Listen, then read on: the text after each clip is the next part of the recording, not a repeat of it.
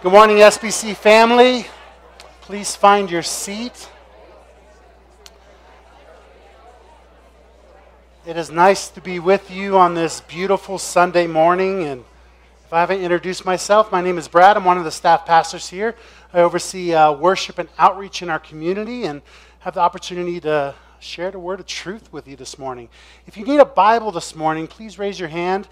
We will be in Mark chapter 14, and one of our ushers and greeters will put one in your hand. If you need a Bible, just put your hand up. While that is happening, a couple announcements for you. Fundamentals of the Faith was supposed to be kicking off here in a couple weeks. We are actually going to postpone that until spring. So make sure if you are planning on taking that class to keep your ear to the ground for a new start date and an opportunity for you to dive in and see what some of those ground floor doctrine and theology that we stand upon and able to teach upon, one of those kind of classes. So we are going to postpone that until probably around April. So be mindful of that. Secondly, we have a new baby coming into our midst here soon. Yeah, we celebrate kiddos, life. Lacey and Wesley Colburn. If you didn't know, if you are a couple here and your first baby that you have here, we want to bless you with a baby shower. And so Monday, January 23rd, 2023, Ray Hall, 6 p.m. Please come bless this family. Come hang out, have a bite to eat, pray for them, buy them a gift. Again, we are lifting up families and life. Very exciting. With that said, those are the two announcements for today. Quick and easy. Will you stand with me? Let's read God's word this morning. Let's dive in and see what God has for us today. Mark chapter 14. We're going to pick up in verse 51 and read a few verses here.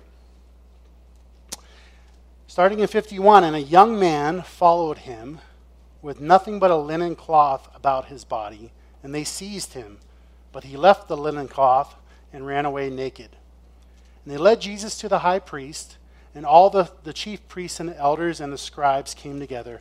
And Peter had followed him at a distance, right into the courtyard of the high priest. And he was sitting with the guards and warming himself at the fire. Now the chief priests and the whole council were seeking testimony against Jesus to put him to death, but they found none. For many bore false witness against him, but their testimony did not agree. And some stood up and bore false witness against him, saying, We heard him say, I will destroy this temple that is made with hands, and in 3 days I will build another, not made with hands. Yet even about this, their testimony did not agree. And the high priest stood up in the midst and asked him, Have you no answer to make? What is it that these men testify against you?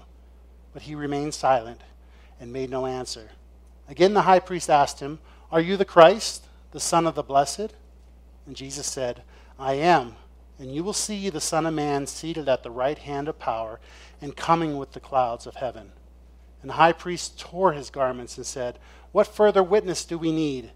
You have heard this blasphemy. What is your decision? And they all condemned him as deserving death. And some began to spit on him and to cover his face and to strike him, saying to him, Prophesy. And the guards received him with blows. Heavenly Father, we always want to honor your precious word. For you tell us that faith comes by hearing, and hearing by the good news. And Lord, you promise also that your words do not return void. And we just pray, Lord, as we unpack this narrative this morning, Lord, that you'll teach us something new. Teach us afresh. Spirit, bring the remembrance of Scripture. Lord, may we walk in your ways. Teach us, mold us in your image. In Jesus' name, amen. You may have a seat. As we unpack this a little bit this morning, we're going to take a little bit of an unconventional approach on a Sunday morning.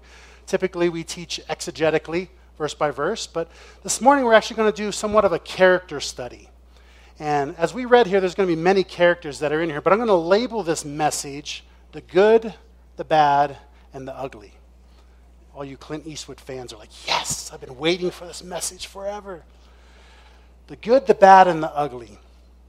But before we do, I would like you to maybe go back in your memory, think of somebody that meant a lot to you, that maybe had good character. Maybe you saw that they were a loving father, or they were a godly man or woman. Think of some of their characteristics that come to mind. Maybe they were humble. Maybe they were giving. Maybe they were loving. Maybe one of your mentors took you under their wing and taught you the good news of the gospel. On the contrary, though, I would like you to also look and think about somebody that has made a poor decision that you saw, that you learned from. You're like, I'm definitely not ever going to do that. You got that person in your mind? I have those people in my life too. And this is what we're going to do this morning. We're going to look at the individuals in this passage, and we're going to glean. We're going to take the fruit, eat it up, and be like, okay, this is what I'm going to mimic. This is what I'm going to grab onto, how I'm going to take hold of. These are some of the things that I'm never going to do, that I'm going to see that some of these guys fell flat on their face and ultimately were the face of ugliness. To begin, we're going to kind of work our way backwards. We're going to start with the ugly. And there's 4 individuals in this passage that I want to classify in the ugly category. First and foremost, they are the high priests, the scribes and elders, the Pharisees, and the false accusers. The high priests and the Pharisees and the elders are kind of in the first camp here.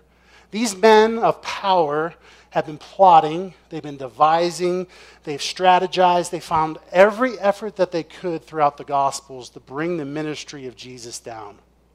In fact, Jesus describes them as sons of Satan, snakes, whitewashed tombs. They were absolutely good for nothing, really. They may have looked good on the outside, but their hearts were far from the Lord.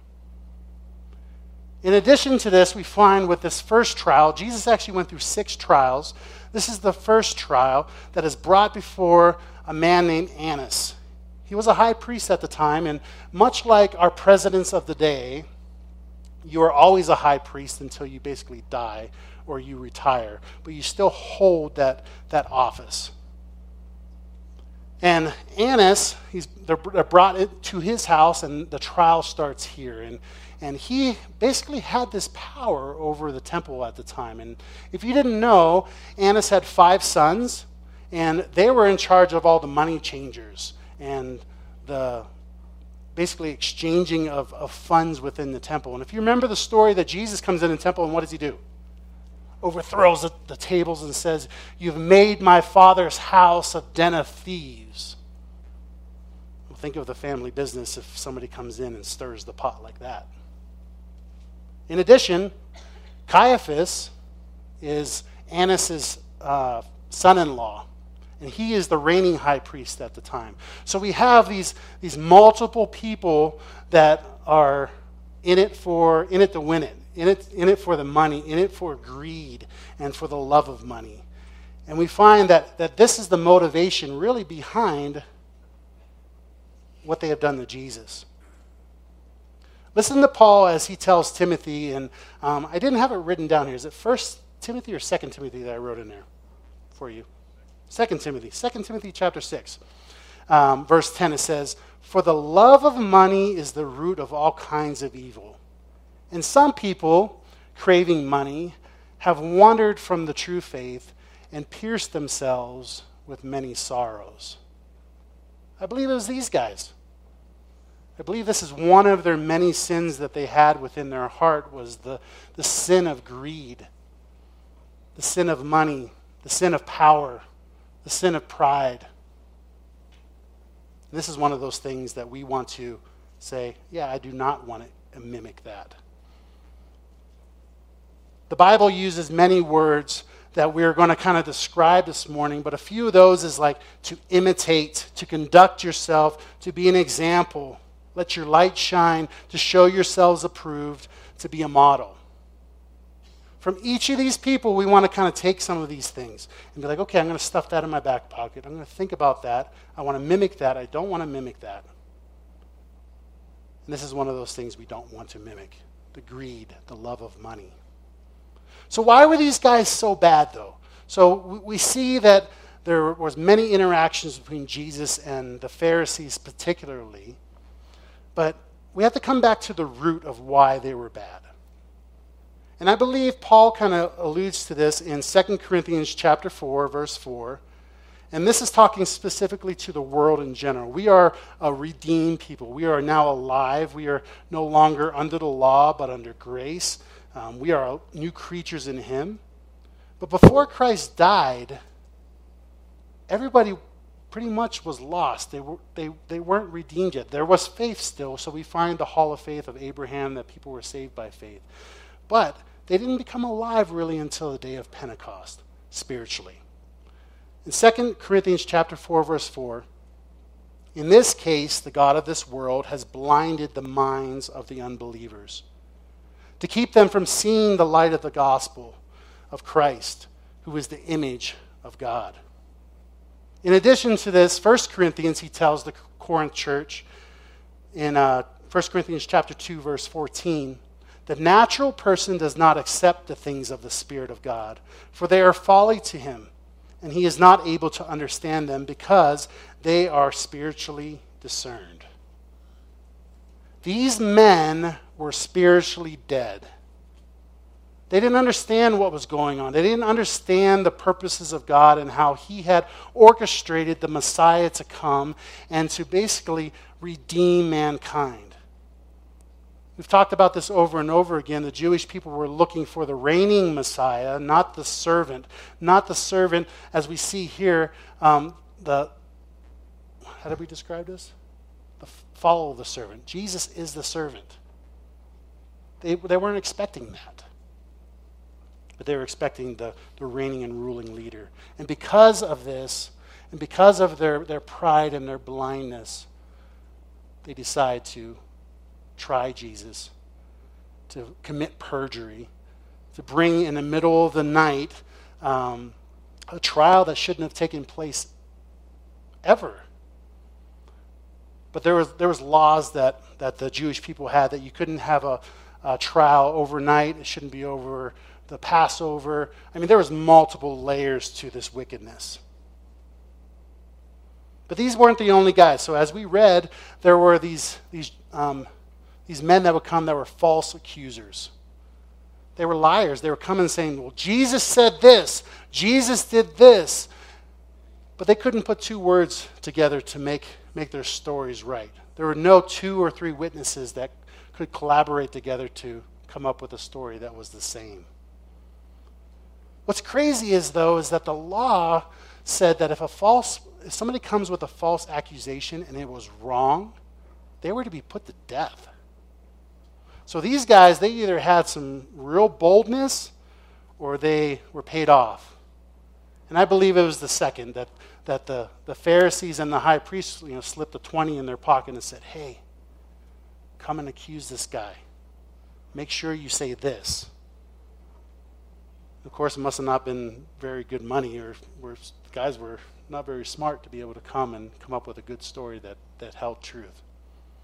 So these are the number 4. So we had the Pharisees, we have the elders, we have the high priest, and the 4th ugly guy is the false accusers. These are the guys that wanted the 15 minutes of fame. These are the guys that were willing to lie and twist the truth. But I believe all these guys fall into Proverbs chapter 6.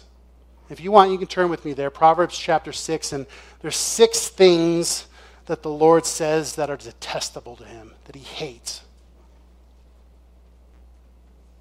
In fact, 7 are detestable. And this is why I believe these guys fall in the ugly camp. Proverbs chapter 6, verse 16 through 19. Turn there too.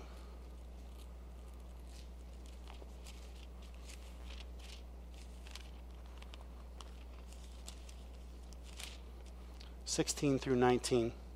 It says, there are 6 things that the Lord hates, 7 that are an abomination to him: haughty eyes, a lying tongue, hands that shed innocent blood, a heart that devises wicked plans, feet that make haste to run to evil, a false witness who breathes out lies, and one who sorrows discord among brothers. Let me read in a different translation here that kind of expounds this a little bit more. This is out of the NIV. It says, there are 6 things the Lord hates, 7 that are detestable to him. Haughty eyes, so being puffed up with pride. A lying tongue, hands that shed innocent blood, a heart that devises wicked schemes, feet that are quick to rush into evil, a false witness who pours out lies, and a person who stirs up conflict in the community. Does that sound familiar to these guys? I think they hit upon all 7 of them. They were either lying, they were stirring up lies within the community, they're about to shed innocent blood. They, of course, have lying tongues. But more importantly, they're coming and arriving and saying basically that I know what's right. Look at me. So this is just the first group. Again, the good, the bad, and the ugly. Let's talk about the bad for a moment. The bad group, as we read through, there was a mob, a cohort. There were soldiers. There were people that came to arrest Jesus. And I put these guys in the bad group because though they may have just been coming following orders, they commit the sin of omission. What does that mean? Listen to what James says. James chapter 4, verse 17, it says, so for one who knows the right thing to do and does not do it, for him it is sin. These guys are without excuse. We're without excuse when it comes to that kind of sin. I know I should do that. I'm going to go the other way. I probably shouldn't arrest this guy. All he's been doing is healing people. I'll just follow orders. So I put them in that category for that reason. Secondly, the disciples.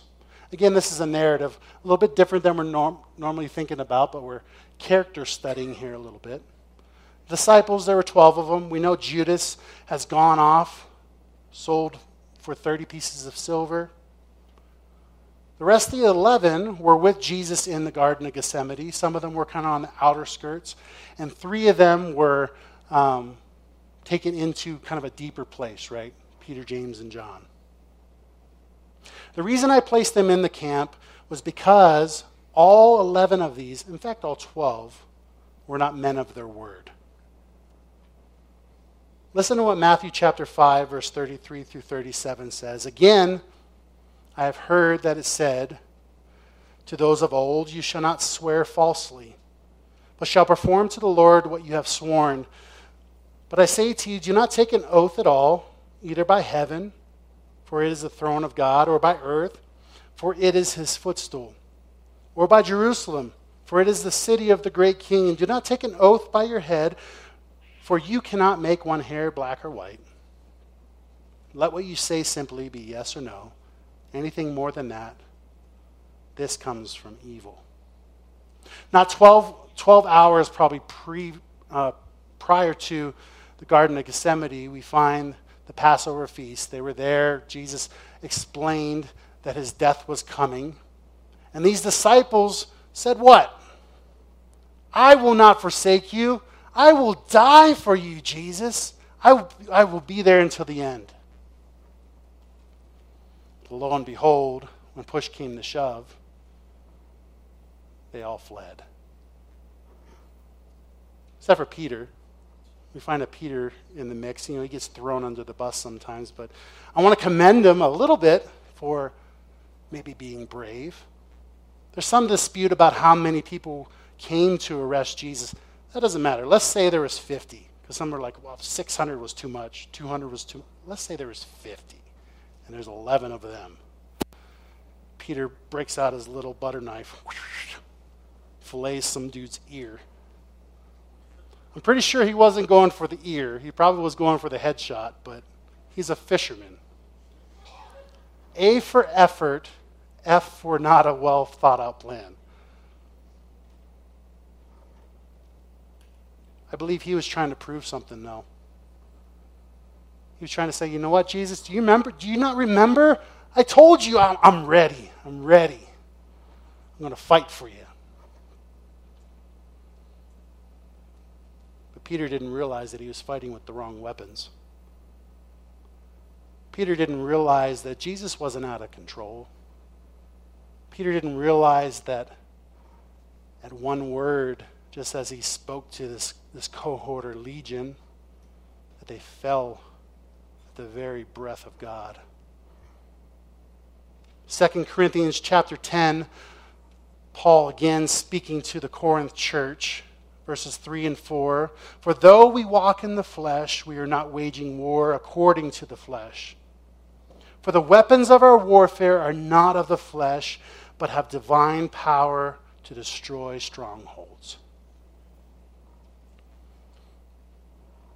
Does that mean that you and I, in our own strength, have the power? Absolutely not. For in fact, Zechariah 4:6 talks to this and says, "This is the word of the Lord to Zerubbabel, not by might, not by power, but by my Spirit, says the Lord of hosts." Yes, we have the Holy Spirit that resides in our heart, the stamp of approval that you are saved.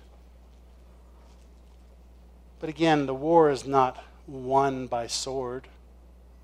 In fact, I'd beg to say the war is done on your knees in prayer.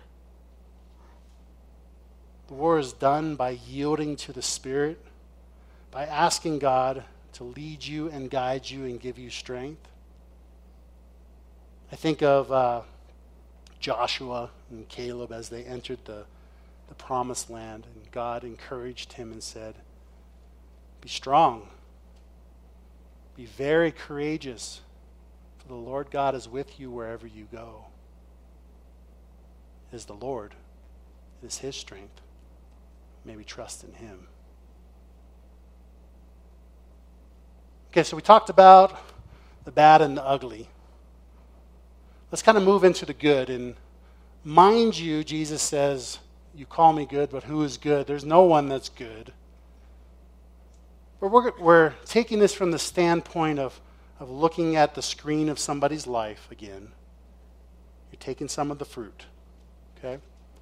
So, as we look at this, there's a couple guys, and I was talking with Jesse. I was like, "Thanks for giving me the naked guy." Did you guys catch that in verse 51? Let's read it again. "And a young man followed him with nothing but a linen cloth about his body.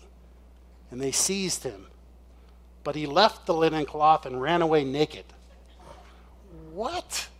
Why is this in the Bible? Pretty funny.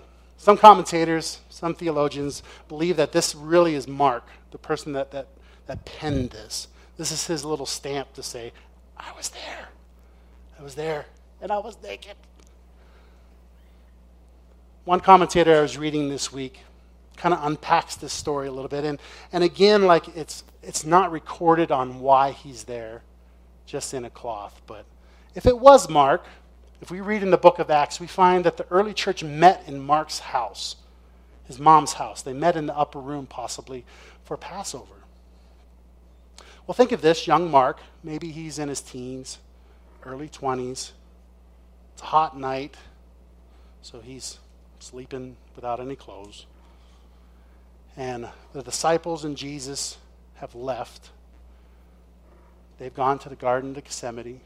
All of a sudden, Judas and the cohort come knocking on the door. "Where's Jesus? Where'd he go?" All of a sudden, Mark hops from his bed, doesn't have time to put clothes on. Mind you, this is speculation, but I thought it was a pretty good story. Doesn't have time to put clothes on, jumps out the window, climbs down the vine with nothing but the sheet, runs to the Garden of Gethsemane. "I'm going to go tell Jesus they're coming. They're coming." He shows up.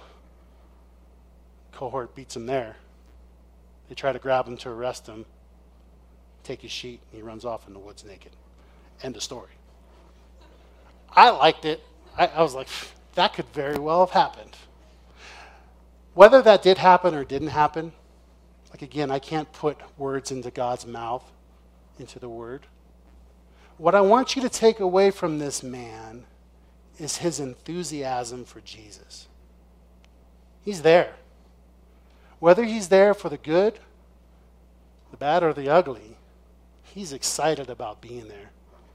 He wants to be around the Lord. He wants to be around the action. Paul, one of the heroes of the faith that has written much of the New Testament, encourages you and me through Romans chapter 12, verse 11, and says, never be lazy, but work hard and serve the Lord enthusiastically. I want to be that guy. I don't care what people think. I'm going to be with Jesus. I want to serve him. I want to be with him. As we talk about the good here, Peter I've already thrown under the bus, but let's pull him out of the bus and dust off his britches, and let's be encouraged through him a little bit. I believe Peter really loved the Lord. I believe he would do anything for him. Though he put his foot in his mouth often, I believe he really did. And we find that account, as Jesus is walking with him.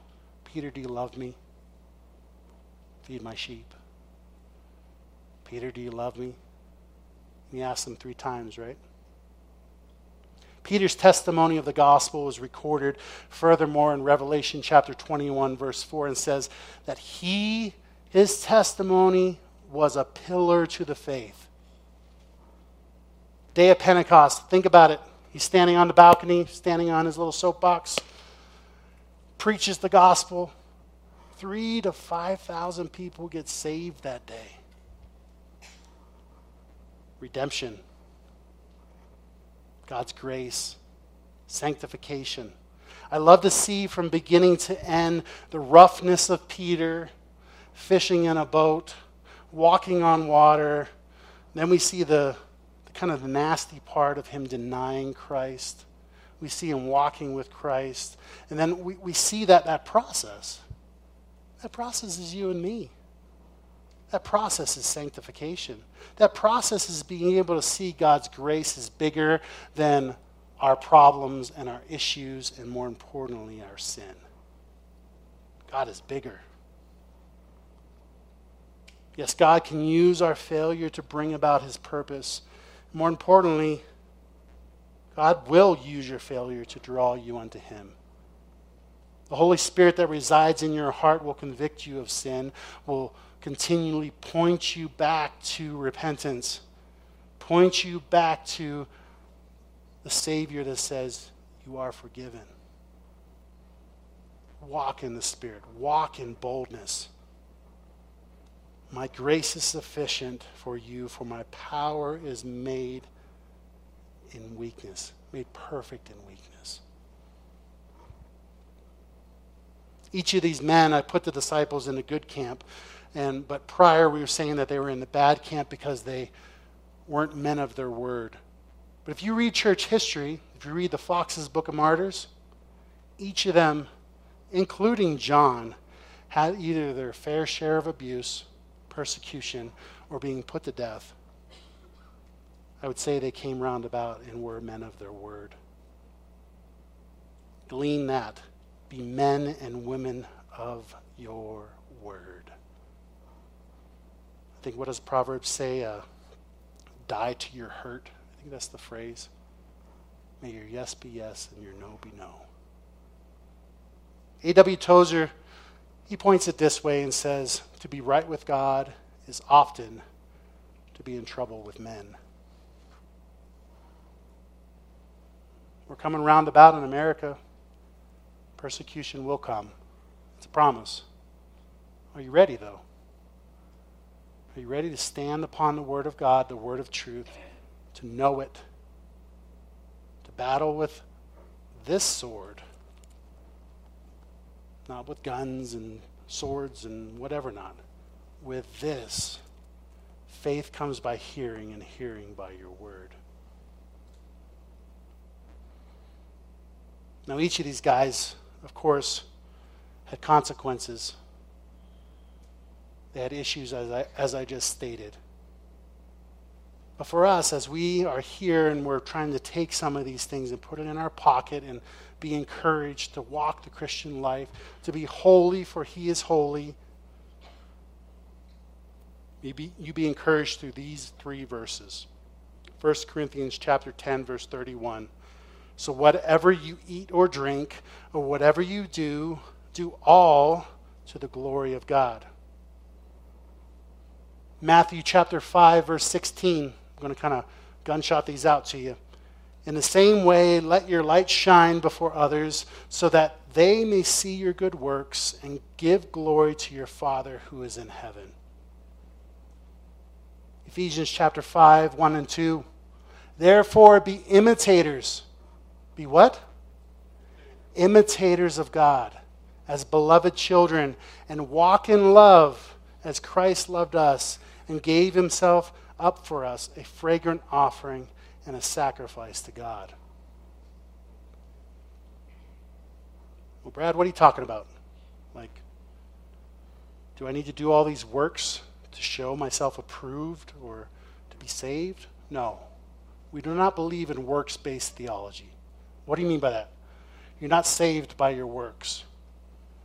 You can't help 20 grandmas across the street and expect that that's going to make you to heaven. Okay? So salvation plus faith equals works. It's the fruit of salvation. If you are not producing fruit, I would beg to say you either need to repent or maybe, just maybe, you might not be saved. Why do I say this? James tells us that faith without works is dead. A tree that does not produce fruit has nothing but to be thrown into the fire. Produce fruit. We do that again by the Spirit of the Lord that lives within you. Let him challenge you. He said, who is good? Jesus ultimately is the only answer. We talked about the naked man and the disciples, that they had some good traits, but they were just they should only be reflecting who Jesus is and what he has done. And we're going to look at that a little bit here with Jesus. As we turn to verse 61, we're going to pick up here in a minute. Verse 60, excuse me. But there are 3 things that in my study I felt stuck out that I wanted to duplicate in my life. And I pray that they duplicate in your life also, that Jesus represented here. 1, 3 C's. You can leave here with 3 C's. To be courageous. Everybody say courageous. Secondly, confident. Say confident. Lastly, calm. Calm, in a calm voice. 3 C's. Courageous, confident, and calm. Why do I say courageous? Jesus knows that at this moment, the high priest has accused him of something really that he is. He's asking him, are you really the Messiah? Are you God? And let's read this again. Verse 60 through 62. And the high priest stood up in the midst and asked Jesus, have you no answer to make? What is it that these men testify against you? But he remained silent and made no answer. Again, the high priest asked him, are you the Christ, the Son of the Blessed? And Jesus said, I am. And you will see the Son of Man seated at the right hand of power and coming with the clouds of heaven. So the high priest, he stumbles upon himself again, indicting Jesus already. So he's already accusing him. That was against the law. Like, you had to have 2 or 3 witnesses that came with testimony. But Jesus then, first and foremost, doesn't say anything. He says nothing. And this led to fulfillment of prophecy in the Old Testament. Isaiah 53:7 says, he was oppressed and he was afflicted, yet he opened not his mouth. Like a lamb that is led to the slaughter, and like a sheep that before his shearers is silent, so he opened not his mouth. The Old Testament and the New Testament, again, always dovetail. They always come together. And sometimes you will see that written in the Gospels to fulfill prophecy. Look it up. Find out what that prophecy was. That was one. So he was courageous in the beginning here because he states first and foremost, I am. This rings throughout all of John. Pastor Jesse did a study on this a few years ago, but the 7 I am statements out of John, I am the way, the truth, and the life, the gate, I am the vine, I am the door, I am the good shepherd, so on and so forth. I am. This word in the Greek is ego eimi. It means to be, that I have been, I exist, to happen, to be present. This not only rings true in John, but this points all the way back to the burning bush. And one of my favorite movies when I was a kid was The Ten Commandments. My parents wouldn't let me watch anything else. That's all I watched. Charlton Heston. But it's just something I always remember. Like, he's sitting there in front of the bush, and whoever's voice it was like deep. Who's going to send me? I am that I am. I am the creator of the universe, the maker of heaven and earth, the creator of you and me. He's telling this high priest, though I am on trial right now by you, I am. I'm exactly who you're telling me or who you're asking me I am. Jesus is the center of it all. I was listening to a sermon last night from John Piper, and there's a quote that kind of came to my attention. It says, Jesus is our only hope. Though he has bad representatives, including me at times, John was indicting himself, doesn't make Jesus defective. He is the focus. He is the one. He is the one that's in complete control in this whole scenario. And he goes on to even make it more hurting for this high priest. And it says, you high priest, will see the Son of Man seated at the right hand of power. That right hand of power, right hand man. The one that has the victory. The one that has the gusto to basically send you, Caiaphas, to hell. Then he goes on, but he says, the Son of Man. And I had to look this up a little bit because I've heard it through various times throughout the Old Testament, but particularly turn with me to Daniel chapter 7. Daniel chapter 7. If you remember Daniel had a long ministry. He sat under 3 different kings. And this is in the latter part of his ministry. The first part was under Nebuchadnezzar. And it was great studying through there where it talked about, the Persian Empire and the Roman Empire and all these different things that would come on the scene. But Daniel turns in Daniel chapter 7, 13 through 14, and he was an interpreter of dreams. And this particular dream came to him, and it says, speaking of God, I keep looking in the night visions, and behold, with the clouds of heaven, one like a son of man was coming.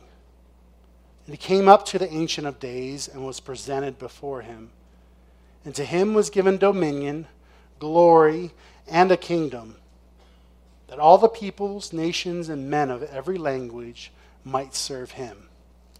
His dominion is an everlasting dominion, which will not pass away, and his kingdom is one which will not be destroyed. Wow. Hundreds of years prior, the Lord has spoken through Daniel saying that the Son of Man is coming.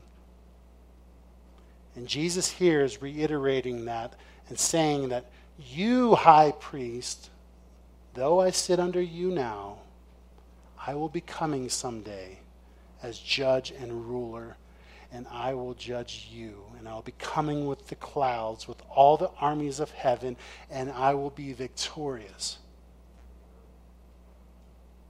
What a great promise.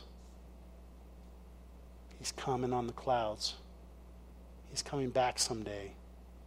Right now, he is seated at the right hand of the Father, reigning, interceding, waiting patiently.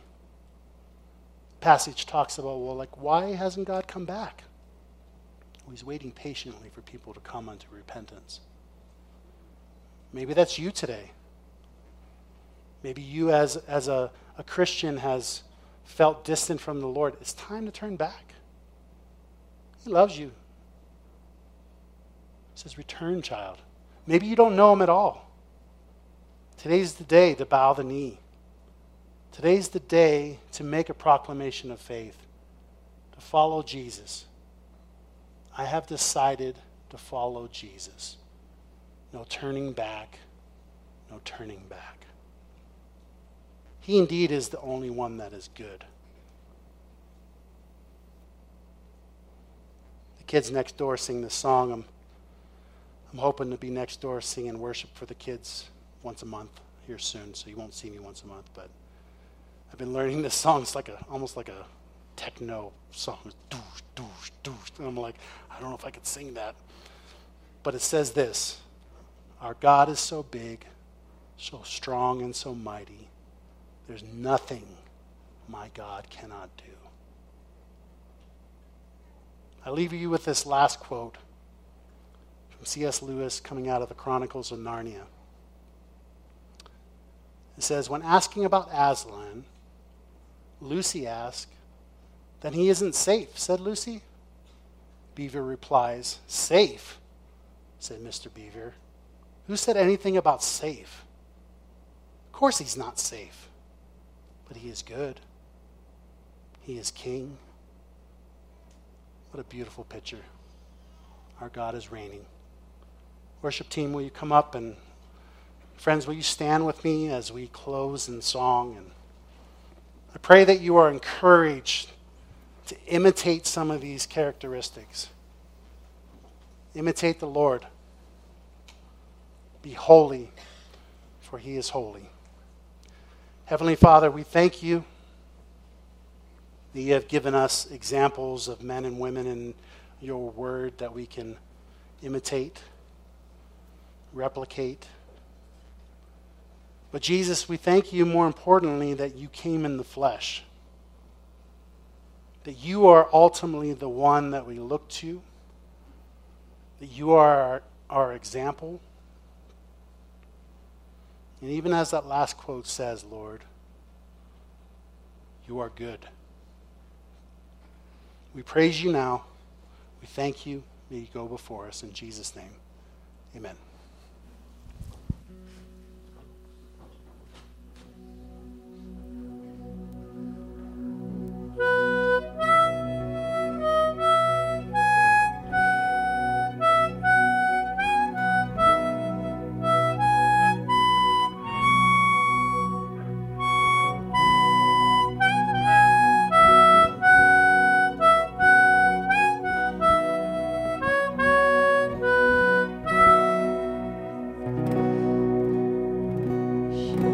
Nothing